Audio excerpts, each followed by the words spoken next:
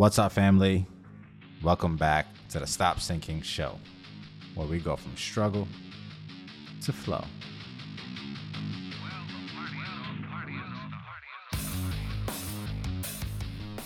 One of my major flaws is that I find myself pushing my ideas onto people.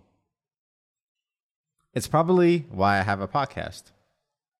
I've searched far and wide to test and theorize all that I believe and continue to test and theorize all that I believe, so that natural process of all that effort put in leads to being somewhat in love with the ideas that I come up with. Sometimes that can be troublesome because in the preserving of what you have already acquired, what I have already acquired, as far as knowledge or anything, sometimes your hand isn't open enough once you are so in love with what you have already acquired and want to preserve it, that it leaves your hand not open enough to receive the next thing meant for you. So I constantly have this internal tension inside me to upgrade everything about what I know, while at the same time paying the utmost reverence to what it is that I have figured out by way of acting it out and carrying it out in the world wholeheartedly, like it is me. This tension between what I believe and what else is possibly out there to believe is most present in dialogue and disagreements that I have. And luckily, I retain some humility in the general course of my life. So if a disagreement is not handled well, at least selfishly, I do my part to reflect so that the message isn't completely lost for me in the cloud of the messenger and their invoked emotions. The reality is, unless practiced and unless there is a foundation between the two parties disagreeing, the window of openness is somewhat closed. And for some people, even in retrospect. So the way you have the conversation, and for some people, that carries over even in retrospect. So the way you have the conversation can make them even a firmer believer of what they went in with, as the emotional resonance that you invoked in that conversation continues to block any possible lessons, even in reflection, even in retrospect. And as someone who plays out this tension in real time, out loud, on this podcast, between who I am and who I am to be, that requires the shedding of who I am today, as someone who plays that out loud for you, who you get to see the before being shed and the after hopefully having shed, and is willing to bear that, I thought it was important to talk about how a person can disagree in a healthy way that leaves room for continual growth and expansion. So you set the stage where growth and expansion is to be expected, and the shedding of who you used to be is to be expected. So you aren't so committed and you don't escalate in your commitment to what it is you have already committed to. But because this topic is so vast, from the openness actually being its own personality trait in the Big Five, with the unique differences in humans leading to some just not being as open as others, and you have to accept that. I will try and focus on some of the tactical aspects, because this topic is so vast and I can't go into all of it, of what needs to be in place, these tactical things that need to be in place for a healthy disagreement, while openly taking for granted some of the other facets that would be too much to cover on this podcast. One of Ray Dalio's principles is that disagreeing must be done efficiently. Because They have the possibility of being time-consuming disagreements and can quickly degenerate to dysfunction. It's important to learn how to manage them well, based on some core principles like idea meritocracy, what has the most merit, believability of the parties involved, who has the competence in the department that they are speaking about that gives them a higher level of believability that should be taken into account when having a disagreement. A person who is more believable should be given more weight in a conversation that has something to do with their area of expertise. And then some of the other softer aspects of relational engagement that should be talked about that allow an environment where disagreements can be more than just a waste of time in the first place. Because again, disagreements need to be efficient because they can be time consuming and a complete waste of time. So managing them well is something really important to do. And that's based on some core ideas. And it is also of utmost importance because without figuring out how to manage discourse, how to maintain discourse, how to make sure discourse stays around, because without discourse, when there is a cultural gridlock between two sides that can fail to come to see each other as even valid in their own right, not even for agreement, but for acknowledgement. When we find ourselves in such a gridlock, when we are unable to ease the tension and friction through communication, when you are unable to get out of a gridlock because communication cannot move forward, then you have the makings of civil discontent and possible war.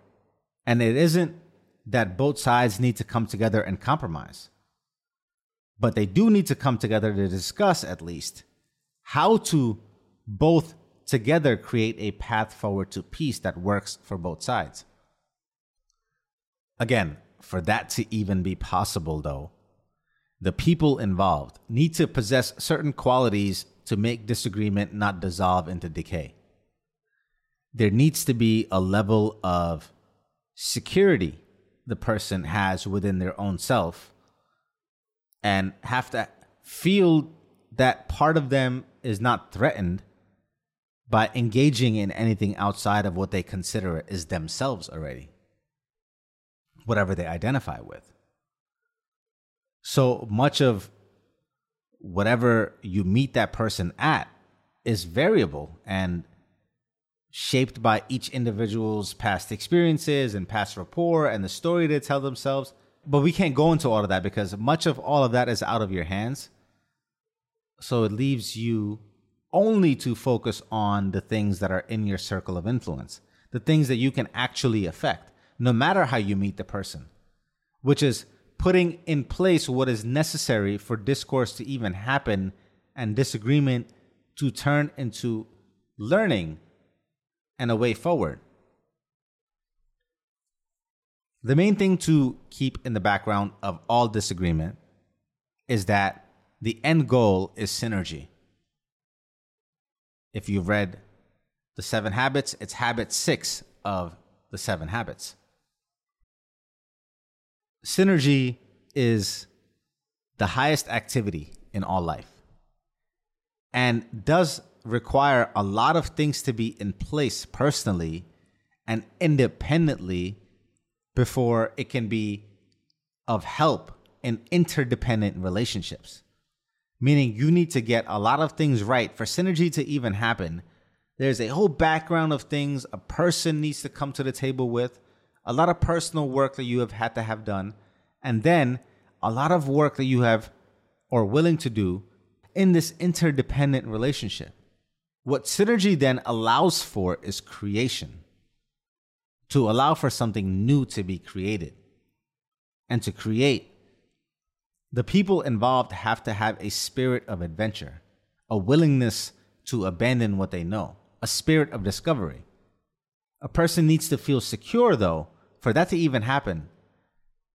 A person needs to feel secure to voluntarily head into the terrifying parts of the creative process where much is unknown and you have no idea how it's going to turn out. And then you can see how this diffuses the idea of disagreement altogether.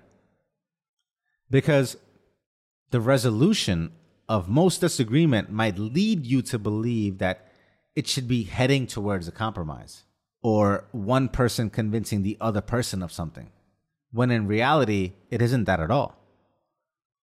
Instead, it's the coming together of two to create something new altogether that wasn't available to either party alone. It's the quintessential example of the whole being more than the sum of the parts. Traditional collaboration would lead you to believe that 1 + 1 = 2. And compromise between people, or one winning or proving something over another, is a 1 + 1 = 1 exchange, where nothing new is gained and there is no net add-on. But the synergistic process and the creation of something new means 1 + 1 may equal 8 or 16 or some exponential return. This process is above where one person concedes some ideas, gives some, or takes some. Instead, it's what the Buddhists call the middle way. The middle does not mean compromise. It means higher, like the apex of a triangle. It's the coming together to create a higher path forward, in which the desires, the beliefs, the concerns, the needs of both parties, of all parties, are pooled together. That leads to the creation of something magical that did not exist before.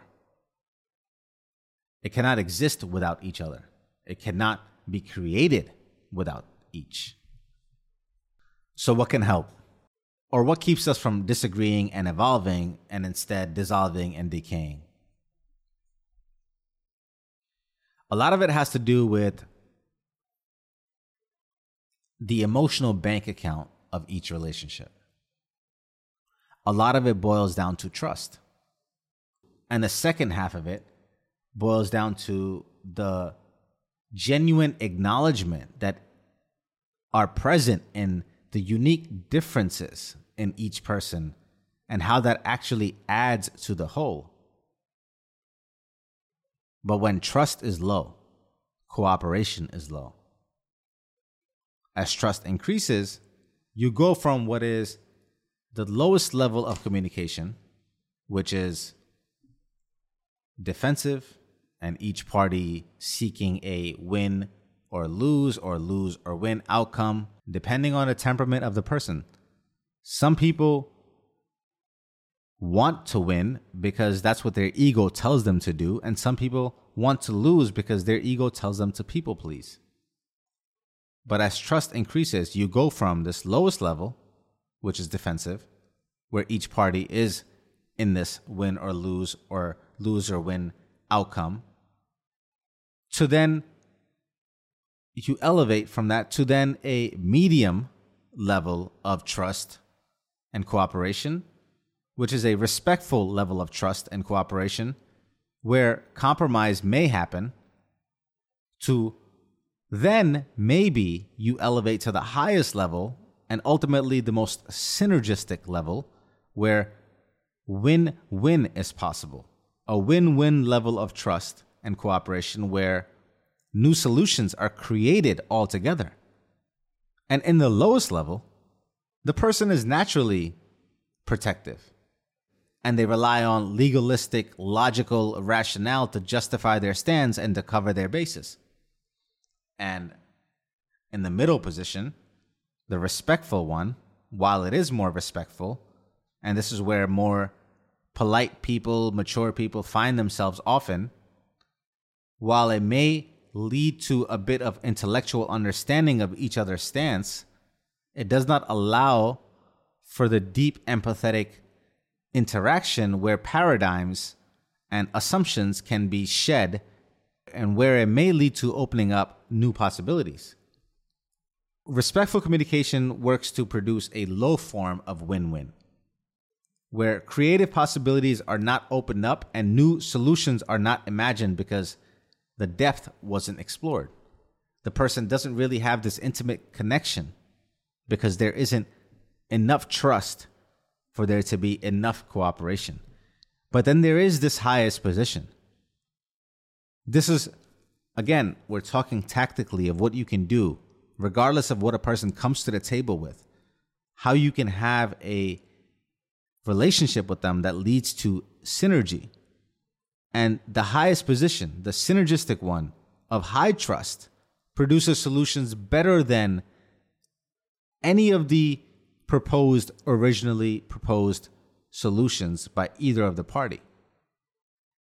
And the problem that keeps us from reaching these higher levels is fundamentally rooted in our current flawed paradigms that we've already adopted and are in love with, what you've already learned and what you think is necessary to survive. And the problem is that we have highly dependent people trying to succeed in an independent reality. We're either dependent on our fragile egos that are hardened to protect, so we borrow strength from our power position, our position of power, to win each disagreement, or we've learned the opposite, to be people pleasers to survive and are dependent on that validation of the other person, and we go for lose-win. We are willing to lose to let the other person win to people please. Either way, when we are playing out this dynamic in a relationship, we are in the lowest rung of trust and intimacy, and lowest levels of cooperation in which creation cannot survive. It cannot happen. Secondly, when a person is insecure, possibly me, when I find myself pushing ideas onto other people,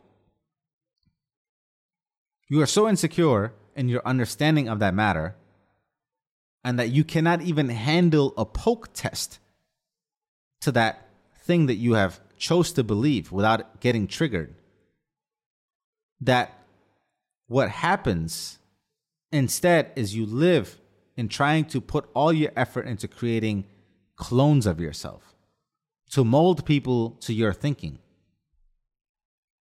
in your insecurity, to overlook the fact that another point of view actually makes you more durable, that someone else could believe something that might also be right, and that their point of view might lead you to learn something that you don't know today, to overlook the fact that their point of view may actually make you more durable to what is to come. And in that attempt to create more of the same of you, to create clones of you in drowning out the uniqueness for uniformity, you lose the creative edge. Because again, it is comparative advantage that is creative. Sameness is uncreative and boring. The essence of synergy is to value the differences. It is the blend of your left logical rigid side with the open to experience right side that allows for you to find true sustaining authenticity within you. Or else you pogo stick back and forth between being a slave and serving one or the other, this left or the right. At any given time, you have driving forces, things leading you towards something, and restraining forces keeping you away from it. And no matter how much you strive and drive alone towards what it is that you are looking to achieve in your life, inevitably you will encounter people, resistance, forces you must overcome. And especially in the course of relationships, your driving forces will meet a point of limiting returns unless you can learn to collaborate and synergize and create a way together through by regulating the resisting forces against your driving forces, because you can only go so far with your driving forces. You must manage the resisting forces. And that happens when people themselves are involved The resisting forces, the people in those forces are actually involved and participate in coming up with a solution. Only when they are immersed and feel safe that you are both on the same side of the table, heading towards shared goals and shared opportunities in a shared world. Only when each individual unique perspective is incorporated and in contribution to the whole, only then can you sidestep negative energy. You can look for the good in others and utilize that good, as different as it may be, to improve your point of view and expand your perspective. And then the fruits of your collaborative efforts let you access an alternative, not available to either party alone reality. And in your creation, in your understanding of each other, in your seeing of each other's uniqueness, you push the world forward.